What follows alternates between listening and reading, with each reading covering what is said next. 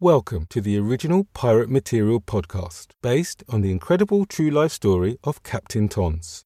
My name's Darren, and in each episode, James and I will be chatting to Tons about his extraordinary exploits and sharing his unique insights about life at sea.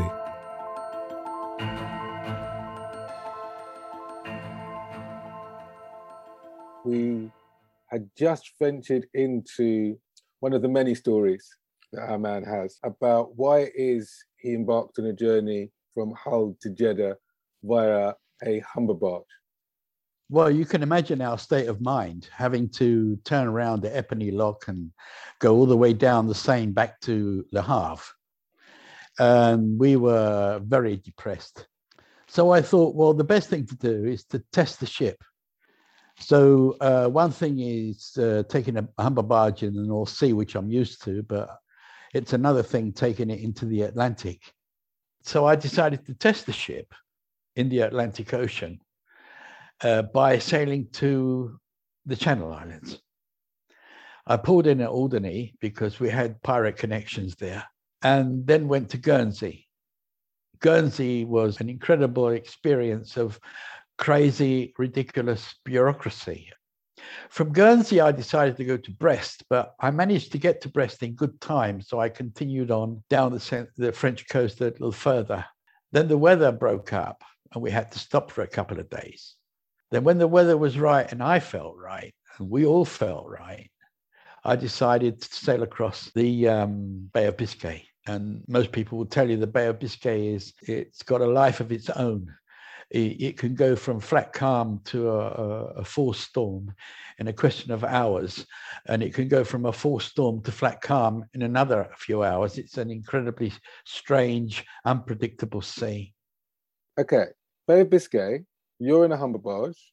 For people that may not know about sailing and this kind of navigation, how often would a Humber barge be seen on the Bay of Biscay? What type of vessels are normally travelling on the Bay of Biscay? Well, a Humber barge has never been on the Bay of Biscay. It's made for a river. And the only people on the Bay of Biscay are large ships, small French coasters, and Spanish or French fishermen with particularly good ships and boats to handle the weather. So for a Humber barge to be on the Bay of Biscay is really its overall limits. When you say very good boats, larger boats, what type of scale compared to a Humber barge are we talking? Well, if you can imagine the classical fishing boats from Grimsby, for example, which is easy to imagine, that's about 1.5 to 2 times bigger than us. All the other ships are 10, 20, 30 times bigger than us. So, we're really, we shouldn't be there. There you go. Yeah, that is literally fish out of water, like definition. So given that by your own admission, you shouldn't be there, what made you think it was a good idea to even consider, let alone actually do? Well, it's a question of there's no choice. You either go back and cancel the job and fail, or you push forward, and there's only one thing to do. You've got to get across this bay. There's no other route. And with your team, there was initially 3 of you, weren't there? Yeah, there was myself, my engineer, and our boatman, both from Hull.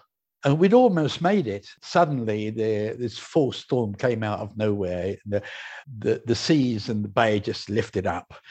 And we had to seek shelter. And the nearest place we could get into was a tiny little port called La Tepia in the north of Spain. Very difficult port to get into. With a forced storm blowing around you, it made it even harder, what with rocks on the left and the right and a particular approach angle. Finally, we got in there. And even inside this little port, this little harbour, there were swells from the bay. So it wasn't comfortable at all. Because had you been there before? Because again, I'm guessing you didn't even know the best route in, or you got to figure that out sometimes if you haven't been to a port and do that in a storm. No, I'd never been there before, but I do have a particular skill, and that is getting into impossible places And later on in the story, there are other impossible places I got into. But I got into La Tepia, and we were stuck there for about a week to 10 days. It was impossible to leave. And then suddenly, after 10 days, it calmed down a little. So we managed to eke our way a few hours a day along the North Spanish coast in an attempt to get to La Coruña. Well, we finally got to La Coruña, and the storm was northerly with massive northerly waves. And as we turned south, I edged further away from the coast towards these mountainous waves, right, to test out what I've come to term as barge surfing. And I managed to catch the right waves. And of course, for the first 25 minutes or 30 minutes, it's incredibly frightening because you're looking behind you, a 30, 35 foot wave that's just breaking on its top, and it's above you, and it's as if it's going to fall down on you, but it never does. At the same time, like surfing, you have to change course 5 or 6 degrees left and right. If you go straight, you're going to lose the control, like a surfer does, you know.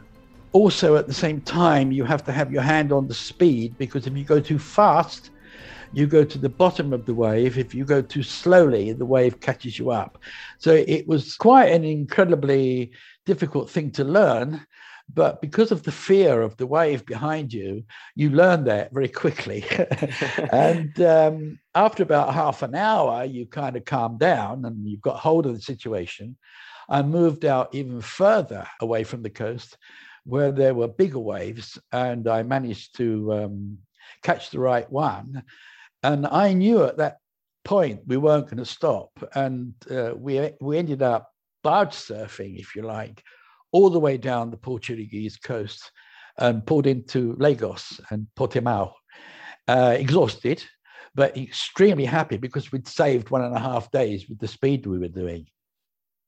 Okay, couple of questions immediately spring to mind.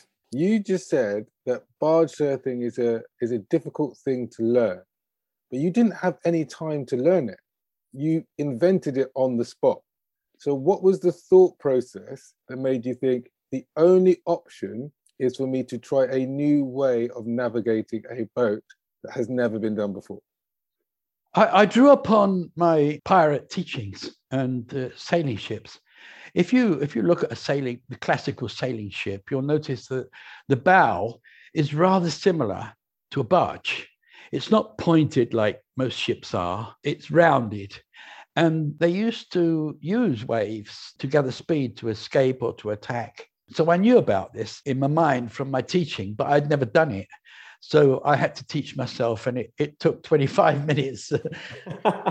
And how did the crew feel about what it is that you were doing? Did you tell them that you were going to do it, or did you just do it? And then if you did just do it without telling them, what was their reaction as you were doing this?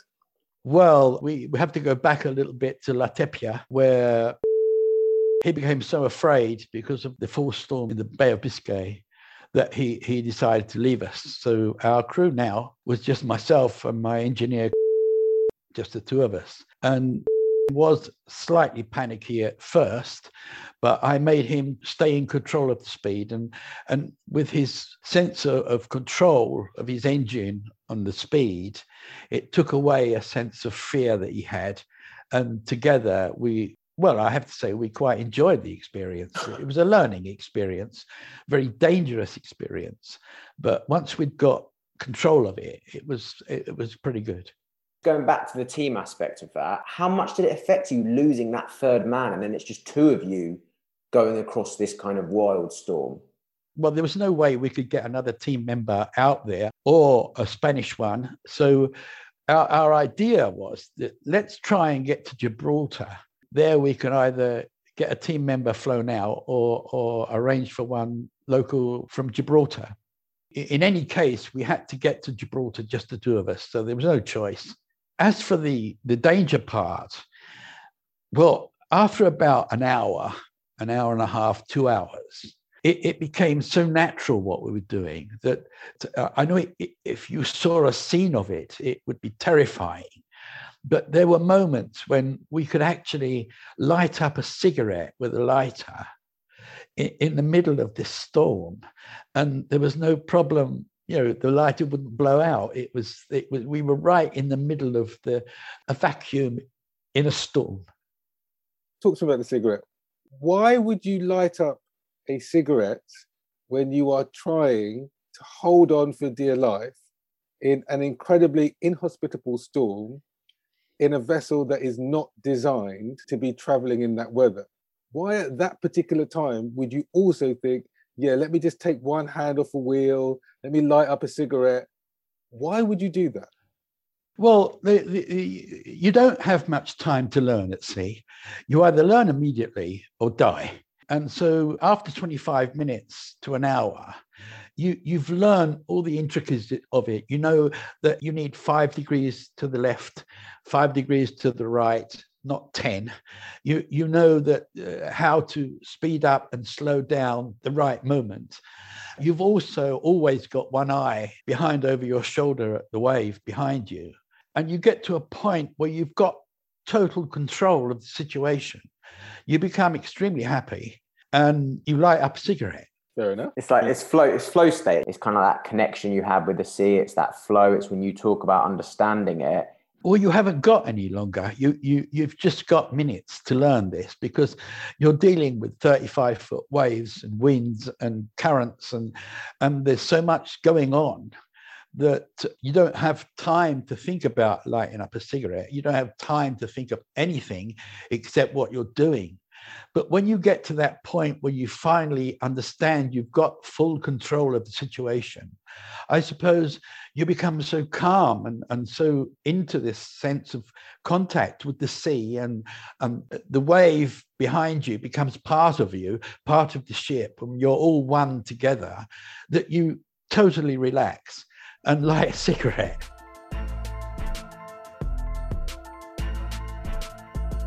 And what did you learn about the sea from that encounter?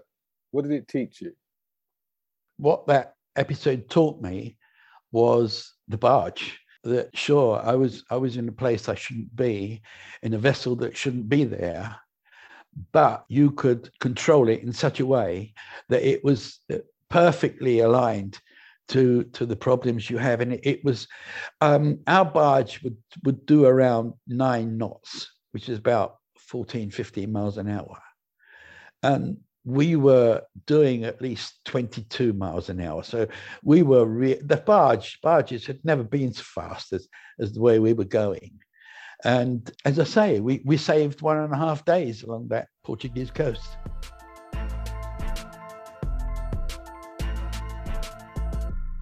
And unfortunately, when we entered the port of Gibraltar, I went to report to the port captain, and I entered his office and I said, "Good morning, Cap." And his reply was, "You are arrested." And I said, "What? You and your vessel are arrested." About an hour later, a team of port officials came down to the boat with big chains and welding gear, and they chained us to the dock. We were arrested. Did they explain why you were being arrested? The main reason was humber barges were not allowed in the Atlantic. So I said to the captain, I said, "Listen, we're now in the Mediterranean. So, who cares?" Yeah.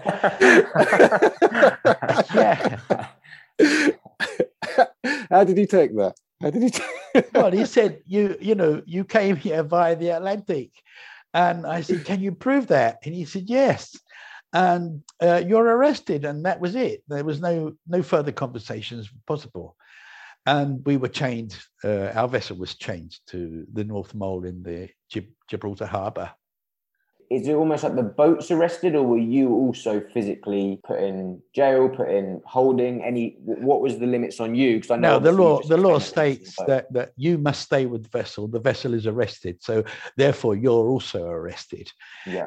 And it's pretty heavy because, if we were to leave the port, We had to ask permission.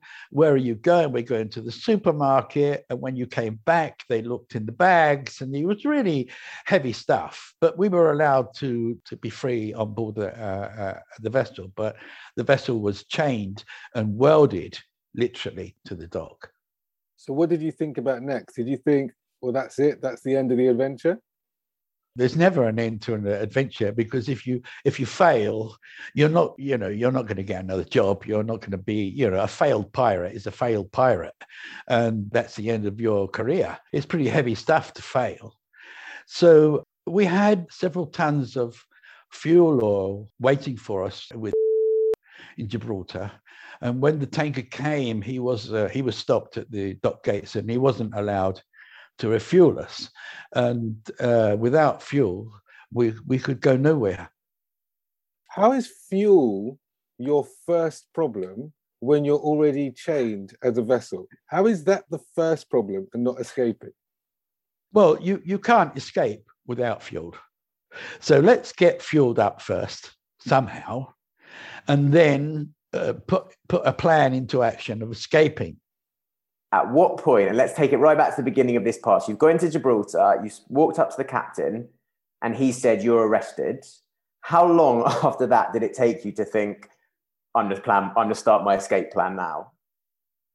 A few minutes.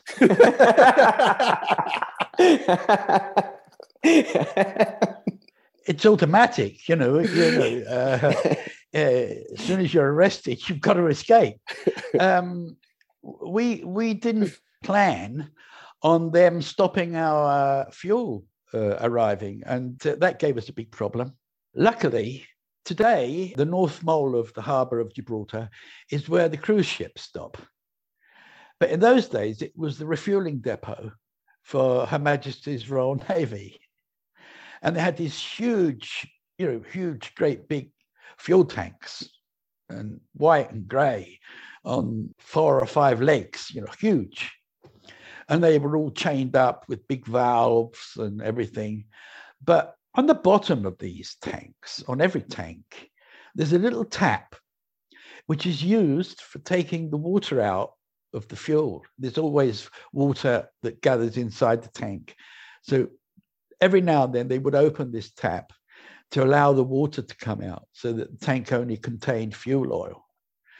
So we devised a plan whereby we would swim across at night. We would swim across the dock.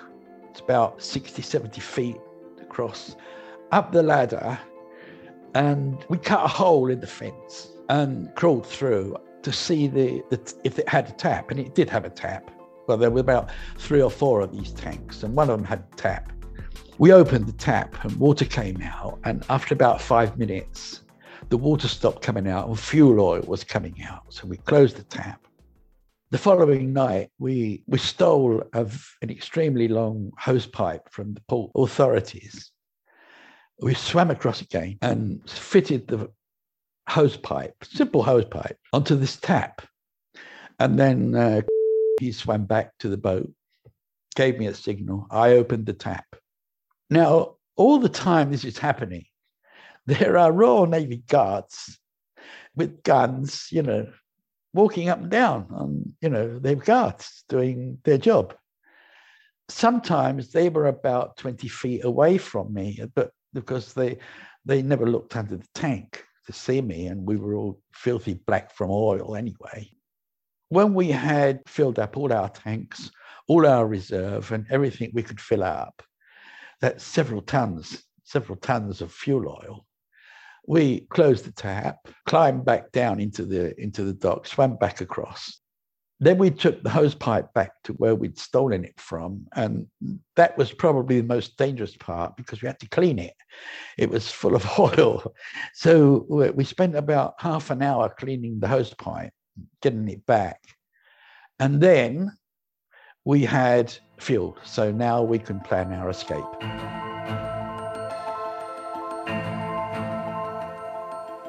You've been listening to original pirate material produced by Dare Pictures and Picaroons. If you like this podcast, please do go leave us a review, share with a friend, or get in contact with us at piratematerial.co.uk. Here's a taste of what's to come. And then I thought, the best thing to do now is to shut down all the radio communications. So I put a cassette in the cassette player next to the mic, and I played Rod Stewart's Maggie Maggie May, blocking all the Channel 16 radio communications.